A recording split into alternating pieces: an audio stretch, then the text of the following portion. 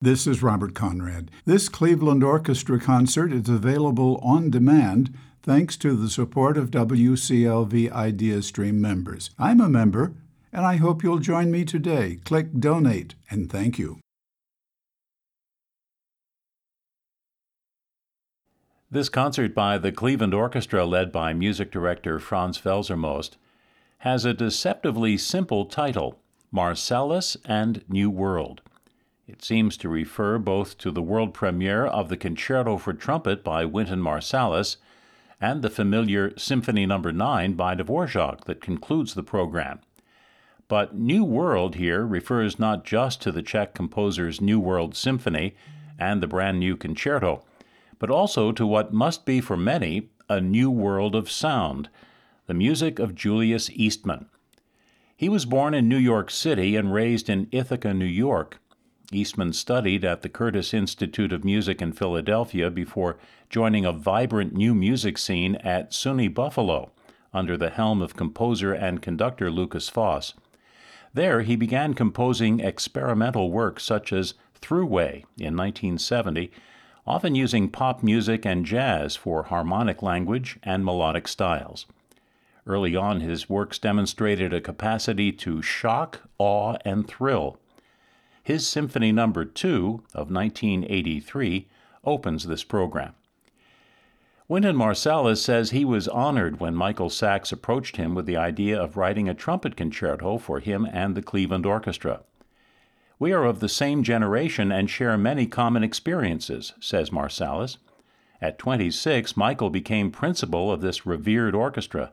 His appointment was inspirational for all of us, showing that it was possible for an important new voice to emerge and extend the legacy of American orchestral trumpet playing at the highest level. "I want this concerto," says Marsalis, "to enable Michael to convey the broad depth of feeling and the joy of defying technical limitations that define our legacy as trumpeters." I'm Bill O'Connell, and this is the Cleveland Orchestra on the radio.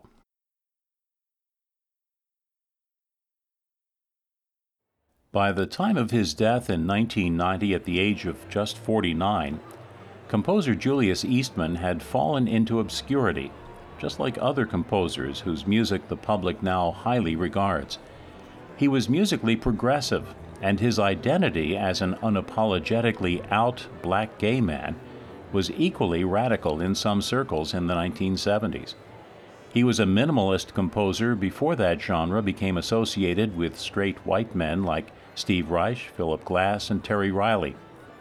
"What I am trying to achieve is to be what I am to the fullest," Eastman said in a 1976 interview, "black to the fullest, a musician to the fullest, a homosexual to the fullest." His second symphony's subtitle, "The Faithful Friend, the Lover's Friend's Love for the Beloved," is a dedication to his former lover and a chronicle of their failed relationship. It is a work for huge orchestra that begins with proclamations of love but ends in failure. Eastman wrote this guide to the work. On Tuesday, Main and Chestnut at 19 o'clock. The faithful friend and his beloved friend decided to meet. On Monday the day before, Christ came, just as it was foretold. Some went up on the right, and some went down on the left. Trumpets did sound, a little sharp, and electric violins did play, a little flat. A most terrible sound. And in the twinkling of an eye the earth vanished and was no more. But on Tuesday, the day after, on Main and Chestnut at 19 o'clock, there stood the lover-friend and his beloved friend, just as they had planned, embracing one another. The ending of the work portrays just that, two former lovers standing in darkness, grieving from heartbreak, unsure of what exactly comes next. Coming on stage at Mandel Concert Hall is Cleveland Orchestra music director Franz Welser-Möst, who opened this concert with Symphony No. 2 by Julius Eastman.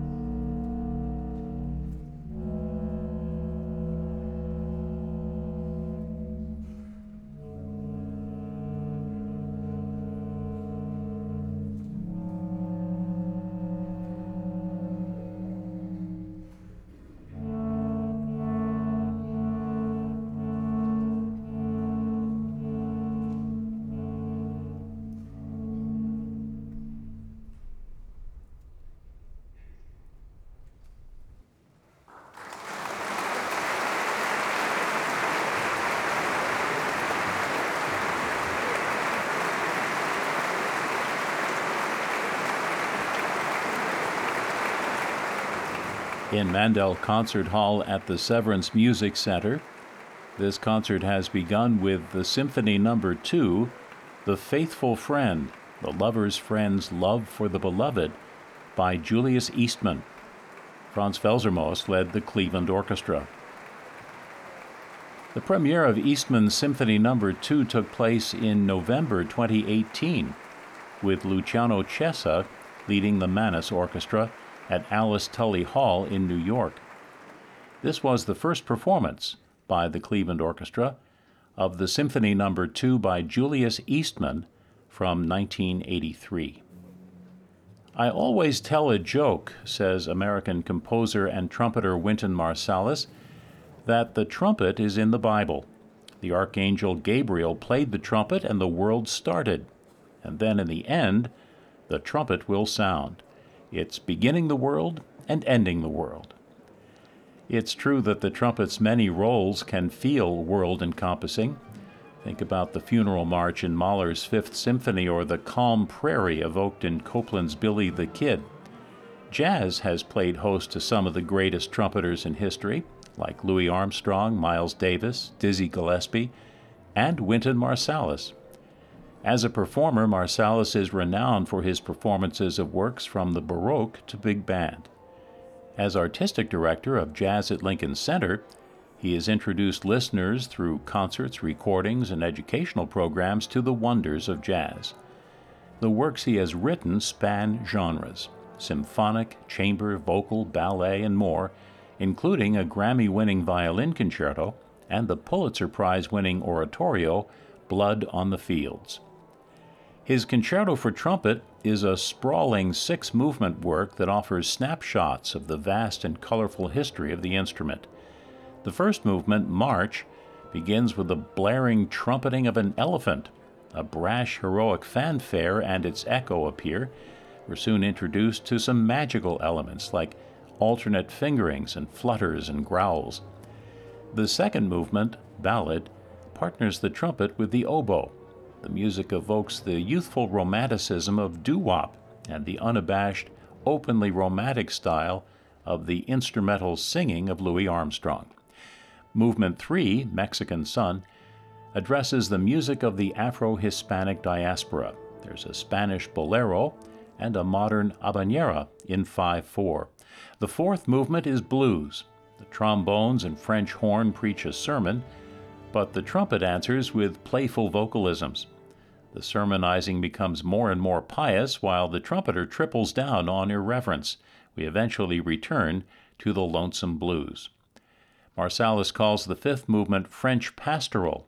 It's a brief lyrical waltz inspired by the legacy of French trumpet playing, evoking great artists like Maurice André and Pierre Thibault. The sixth movement, Harlequin Two-Step, focuses on the trumpet as the jokester-trickster character that has been a theme of the whole work.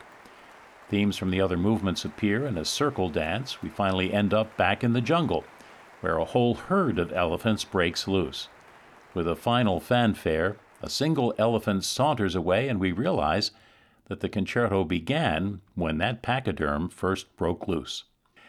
On stage is principal trumpet Michael Sachs with his colleagues of the Cleveland Orchestra and music director Franz Welser-Möst for the world premiere of a Cleveland Orchestra co-commission, the Concerto for Trumpet by Wynton Marsalis.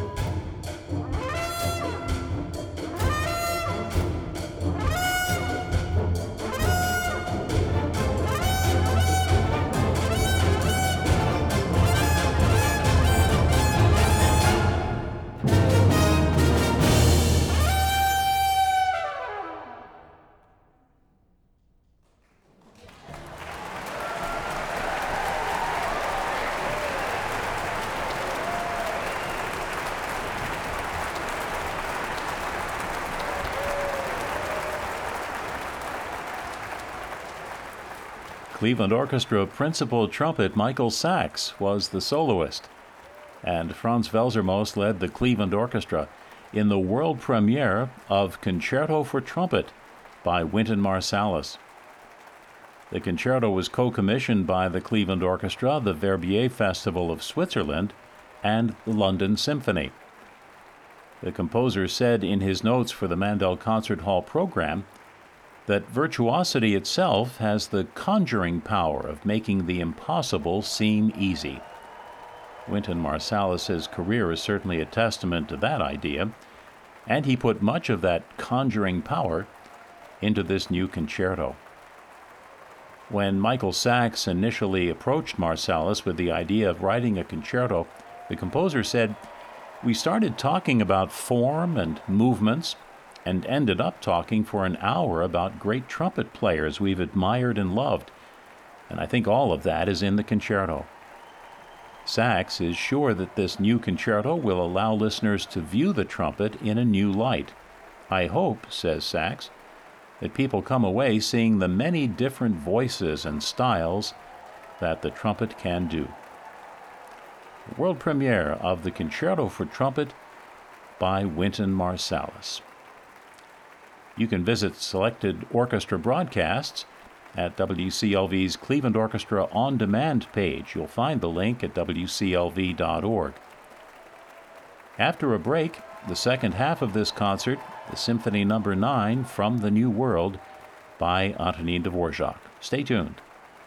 This is the Cleveland Orchestra on the radio from Mandel Concert Hall at the Severance Music Center. I'm Bill O'Connell.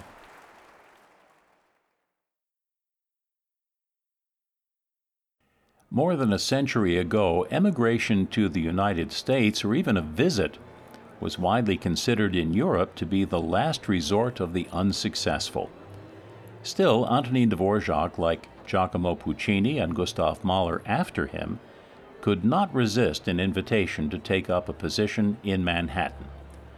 Dvorak was appointed head of the soon-to-open National Conservatory of Music, arriving in September 1892. He was well paid for his trouble, and despite his strong attachment to his homeland, he overcame many bouts of anxiety and made the journey, bringing along his wife and several of their children. He expressed an interest in themes from both black and indigenous music, and within a few months he had begun a new symphony. He likely read an article titled Negro Music. It appeared in the Chicago Journal of Music in December 1892. The author was probably Mildred Hill, a composer and teacher from Kentucky who had studied African American music and later wrote a tune everybody sings, Happy Birthday. The themes quoted in the journal article included Swing Low, Sweet Chariot, which bears a resemblance to one of the melodies in the first movement of Dvorak's symphony. Despite the inspiration from the New World, Dvorak felt the constant tug of the Old World and for bohemian musical shapes and rhythms. Perhaps to contain all the exotic American inspiration, Dvorak employed the latest techniques from the German music establishment to bind his work into a single entity. The anticipation and recall of melodies from one movement to another, for one example, is a self-conscious use of European methods. But whatever the formula was, it worked, and the symphony has remained one of the best-loved works in the concert repertory for over 100 years. Dvorak's enthusiasm for black and indigenous music was regarded with great suspicion by the musical establishment in New York and Boston. They felt that music had to be German, or at least European, to be worthy of the name. The new symphony sparked a lively debate, which was still active 30 years later when Aaron Copland argued that American music needed to find its own identity. But the Gaelic symphony that Amy Beach composed in 1896, just a few years after Dvorak's work, is an undisguised imitation of the New World Symphony, even to using the same key of E minor. And it's as American as apple pie. More than 3 decades after that, Florence Price would also set her first symphony in E minor in a nod to this legacy. Cleveland Orchestra music director Franz Welser-Möst is back on stage here in Mandel Concert Hall at the Severance Music Center for the Symphony No. 9 From the New World by Antonin Dvorak.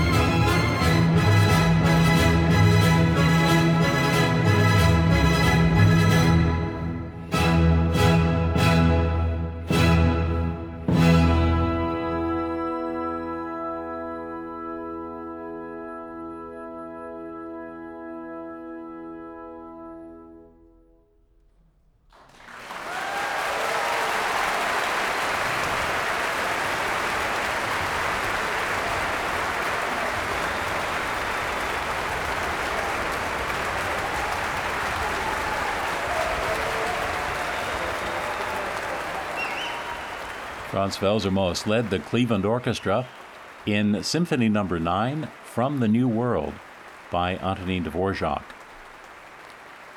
The official world premiere of the Dvorak Ninth took place in December 1893 at Carnegie Hall, with the New York Philharmonic conducted by Anton Seidel. A free concert for the public had been held the day before. The Cleveland Orchestra premiere was in March 1920 at the Rialto Theater in Elyria, Ohio, led by the orchestra's first music director, Nikolai Sokolov. This season marks Franz Welser-Möst's 21st year as music director of the Cleveland Orchestra. With his contract extended to 2027, he will be the longest-serving musical leader in the orchestra's history. The New York Times has declared the Cleveland Orchestra under Franz Welser-Möst to be America's most brilliant orchestra, praising the ensemble's virtuosity, elegance of sound, variety of color, and chamber-like musical cohesion. The Cleveland Orchestra has a loyalty rewards program for patrons. Examples of benefits include behind-the-scenes experiences and prizes. Find out more about the rewards program at clevelandorchestra.com/rewards. On this program by the Cleveland Orchestra, Franz Welser-Möst led performances of Julius Eastman's Symphony No. 2, the world premiere of Wynton Marsalis' Concerto for Trumpet, the Cleveland Orchestra co-commission, with soloist Michael Sachs, and finally the Symphony No. 9, From the New World, by Antonin Dvorak. My commentary was based on notes for the Mandel Concert Hall program book by Kira Thurman, Kevin McBrien, Wynton Marsalis, and Hugh McDonald. The associate producer is Daniel Wright. The audio supervisor for the Cleveland Orchestra is Gintas Norbila. From Mandel Concert Hall at the Severance Music Center, I'm Bill O'Connell. Thank you for being with us. Broadcasts of the Cleveland Orchestra originate with WCLV, Northeast Ohio's classical music station, since 1962. This is the Cleveland Orchestra Broadcast Service.